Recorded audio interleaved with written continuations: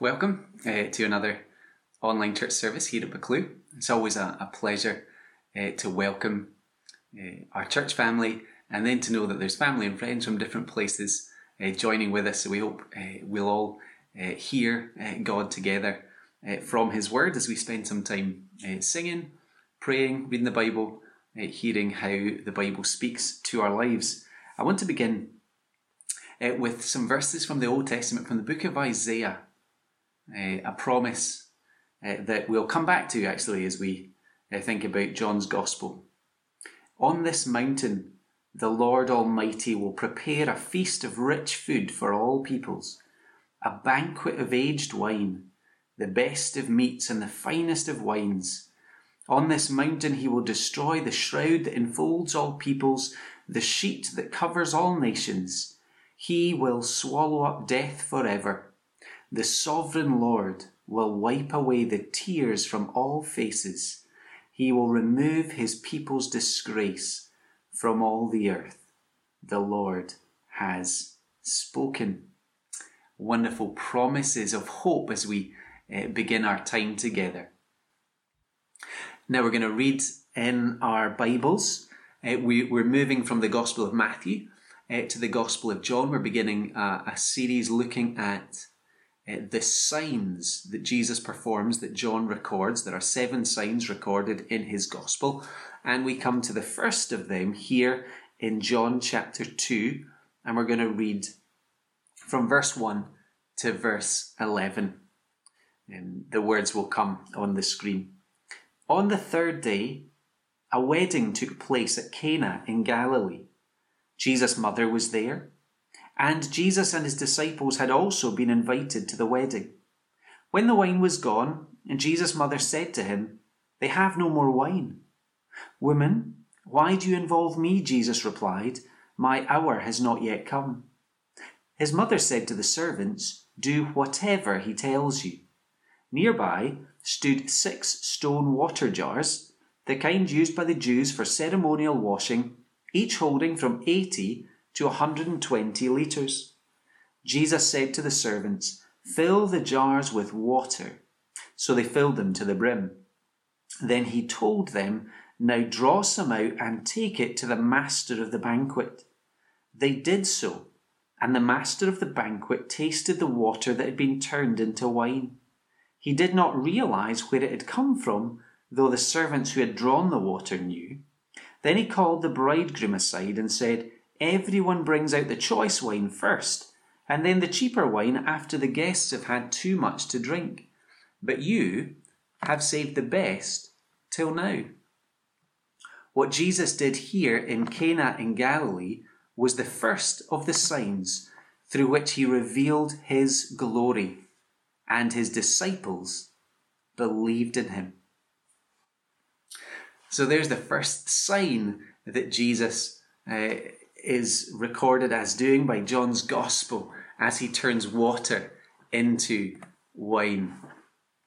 Our wedding meal, a good number of years ago now, started with a bang.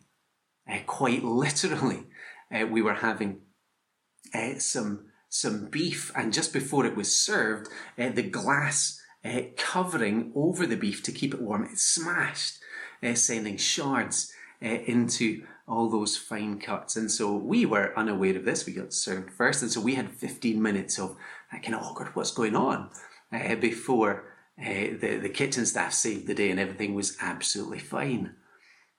The last time that I had a chance to speak on John chapter 2, it was at a wedding.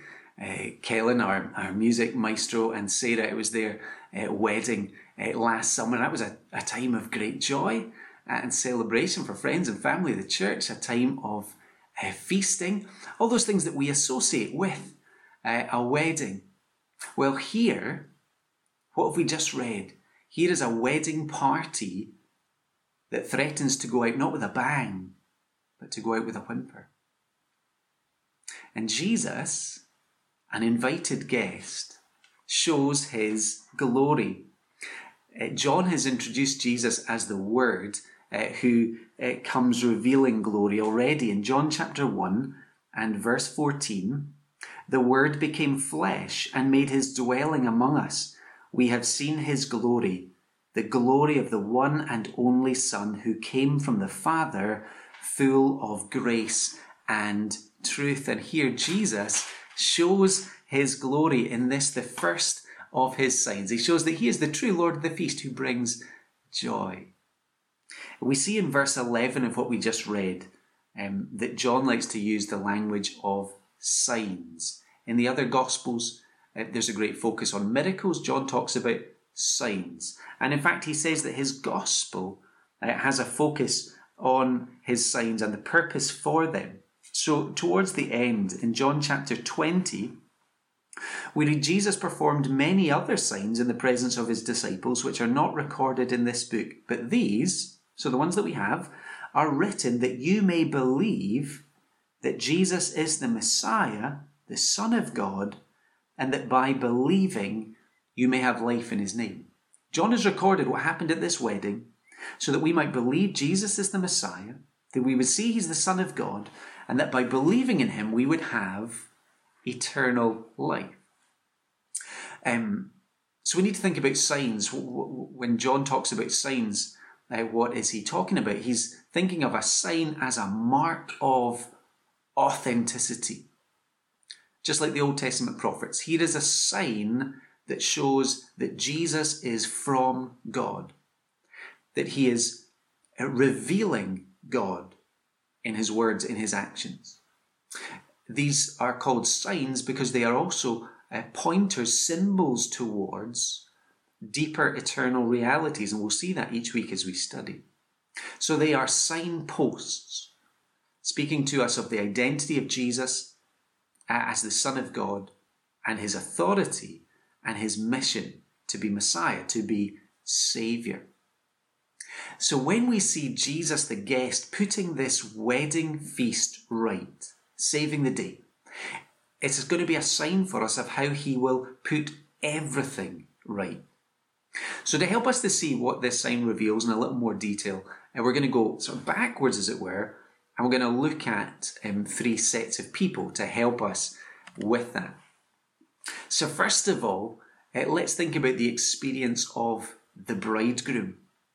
And we'll see that Jesus, by his generosity, turns shame to honour. Now, weddings are a big deal in our day, and maybe we know people who are concerned because of the virus, whether their wedding can happen. Now, weddings in Jesus' day, they were massive. Massive to the couple, biggest day of their life. Massive to the whole extended family and community. So there would be typically a feast lasting anything up to a week. And so we read that Mary is here, the mother of Jesus. Jesus is here. His disciples are there. Here is Jesus, the eternal Son of God, who's just begun his public ministry, and he's at a wedding.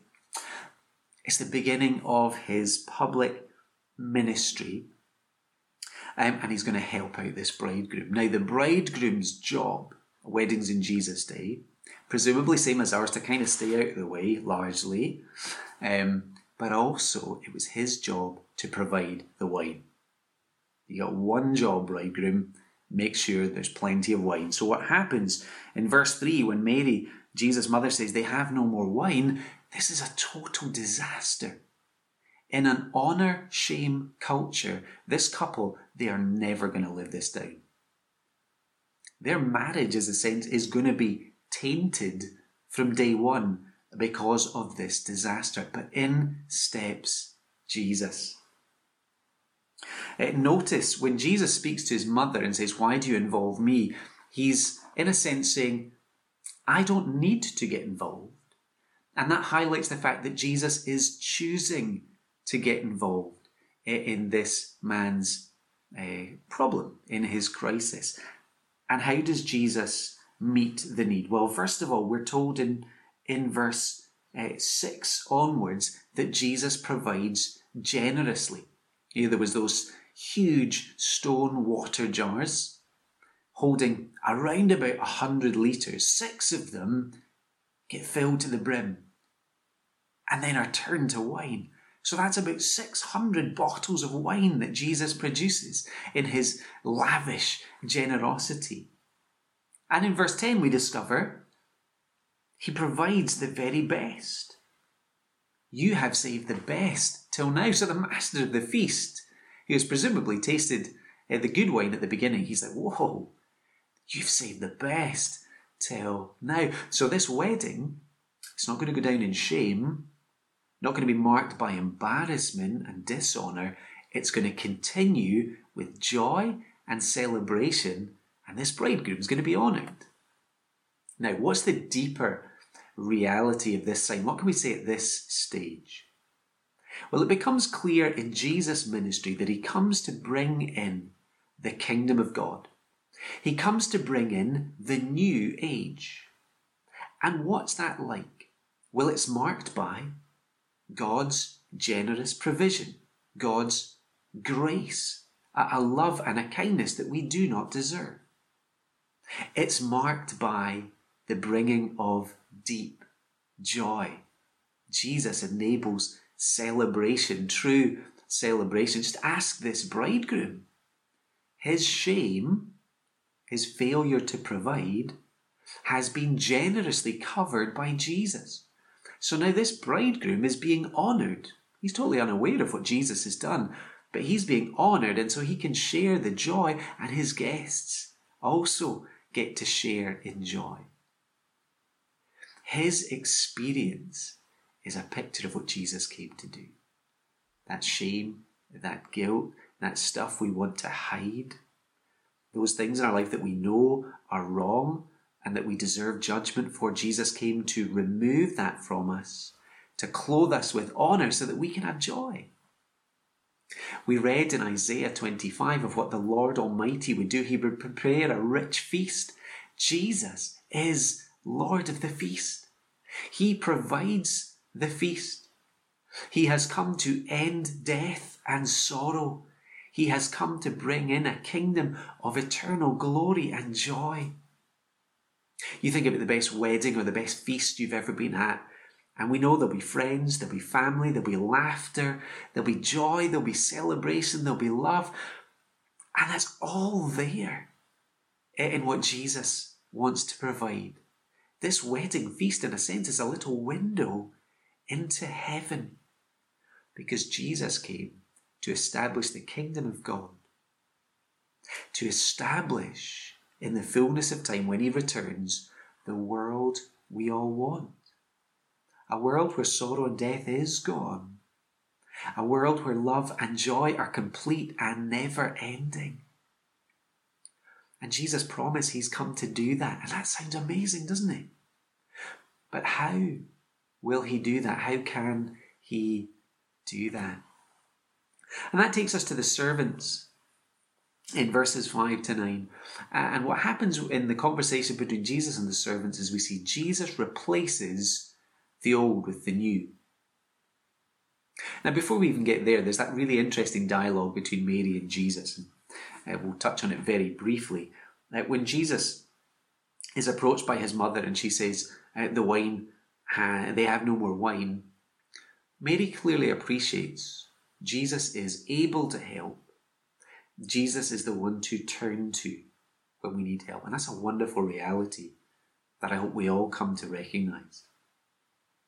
And then Jesus says, "Woman, why do you involve me?" And his mother said to the servants, "Do whatever he tells you." And that's great advice. That's great advice for the life of discipleship. We are called to follow Jesus, our master, to do what he tells us, to do what we find in his word. And it's also a sign of her faith. And Jesus responds to her faith and begins a conversation with the servants. So what are the servants to do? There are those 6 stone jars, and what those stone jars were for was for ceremonial washing.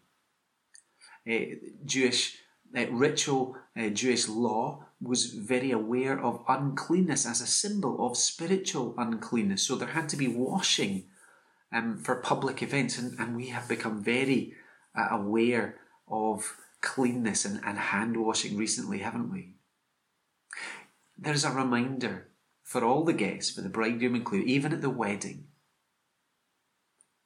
They come as a people who are unclean before God, a people who need washing.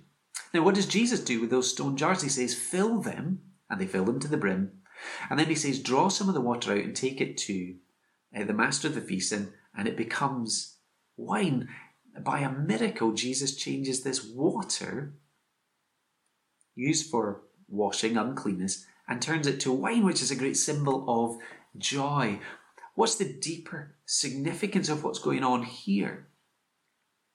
Well, what the water and what the law could never do, it could never truly cleanse from guilt and cleanse from sin, because the problem isn't on the surface, the problem lies in our hearts. Jesus has come to perform that washing. And this miracle reminds us that by making people clean, by providing that deep washing, making us right before God, he will then at the same time provide deep joy. The joy of knowing and being known and loved by God. You listen to psychologists or you listen to health professionals, and they will at times speak about the crippling effects of personal guilt on emotional and mental well-being.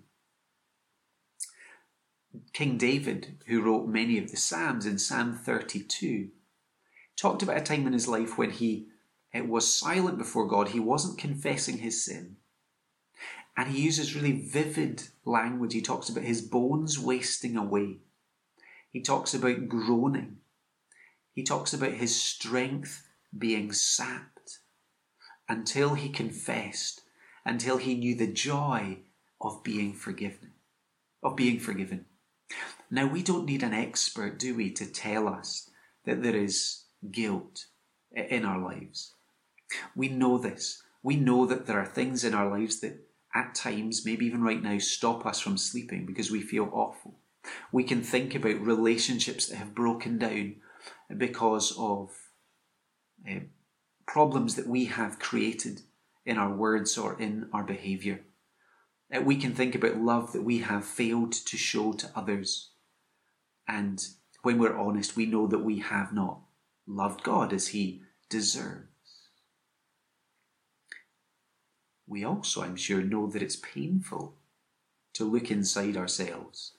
It's painful to have that sense of exposure, to be honest about the fact that we are not half as good as we think we are, or how we try and project to others. It's a lot easier to distract ourselves with entertainment.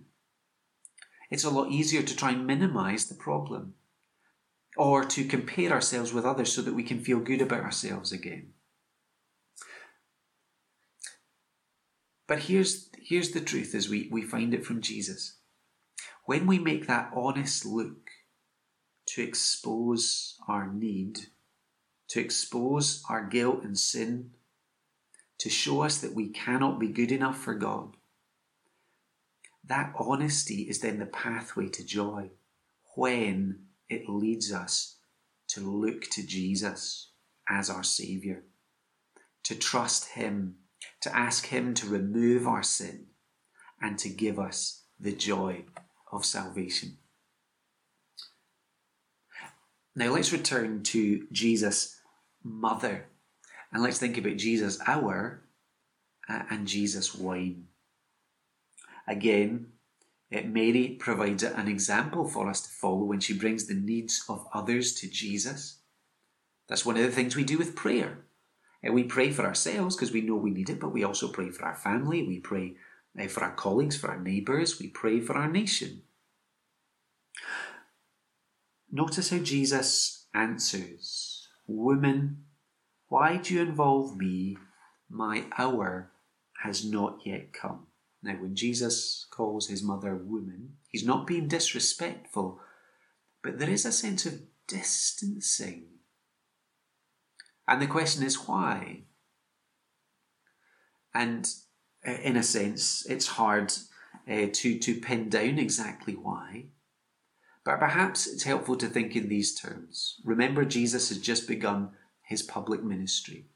Perhaps this is a message to Mary that now that my public ministry has begun, I must be about my Father's business, and I need freedom to follow God's timetable. But notice he says, my hour has not yet come. And that's a theme in John's Gospel, the hour of Jesus. He talks about it often.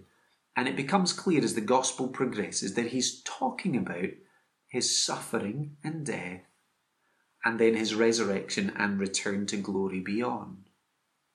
But this much we can say, from the beginning of his public ministry, Jesus is aware of its end.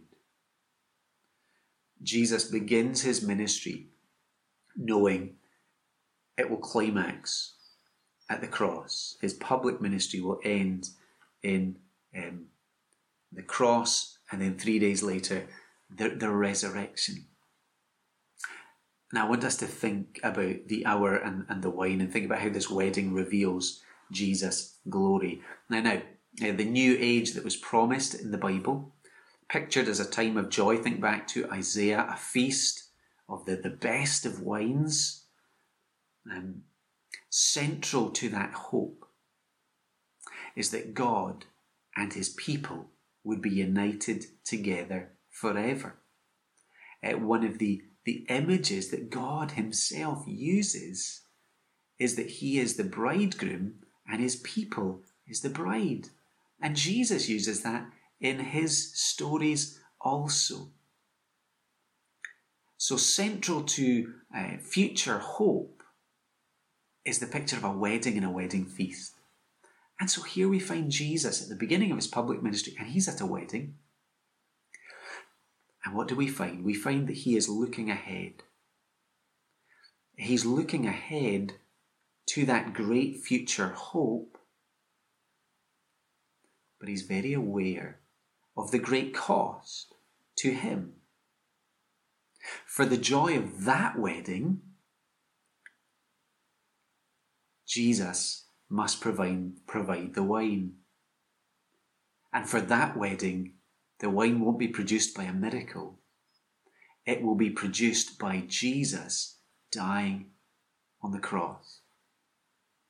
The Lord's Supper that we share as a church when we're able to meet together is a visible reminder that we can feast in the presence of Jesus, that we can know him. He is the Lord of that feast. But we can know him and enjoy him only because he died for us, only because he was willing to sacrifice himself to pay the price for our sin, to take the judgment of God, to set us free. So in this sign, we're being reminded actually that Jesus is the true bridegroom who wants to provide for our joy.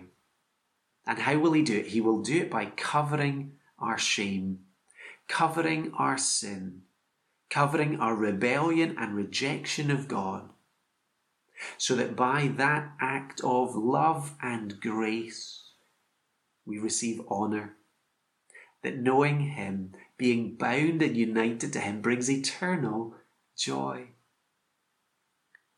This sign says to us, Jesus will bring joy, but only by losing his. And Jesus knew that from the start. He knew there would come a point where he would feel forsaken as he took and went under the judgment of God, so that we might be welcomed. We deserve judgment, but instead, through faith in Jesus, we can be welcomed into God's kingdom. So the wine of this wedding, the wine at the wedding of Cana, in a sense it was a means to an end, because it led to joy continuing, it led to celebration continuing. For Jesus, the cross stands as a means to an end.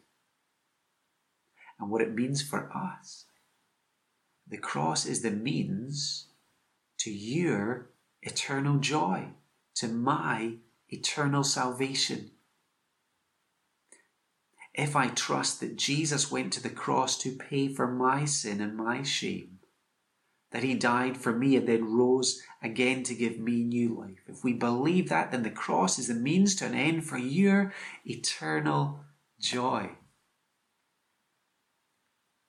So here is Jesus, sitting in the middle of a picture of joy, a wedding feast, but he is anticipating suffering, so that you and I can cope with our present suffering. And I know some of us are suffering in really extreme ways, but we can sit in our suffering anticipating future joy because of what Jesus promises here at this wedding feast. Jesus is the bridegroom. Christian, look at the cross. See how much he loves you. See how much he delights in you. See the price he paid that he might be united with you eternally. And if you're not a Christian, let me ask, does the removal of shame and guilt sound like good news? Does that sound like an invitation to joy? Is the prospect of eternal joy in the presence of God rather than eternal judgment separated from God, does that sound like something that's good news and something you want? Well, if so, come to him. He is your King. Trust in him and receive this gift of love. May all of us come to Jesus as the wonderful Lord of the feast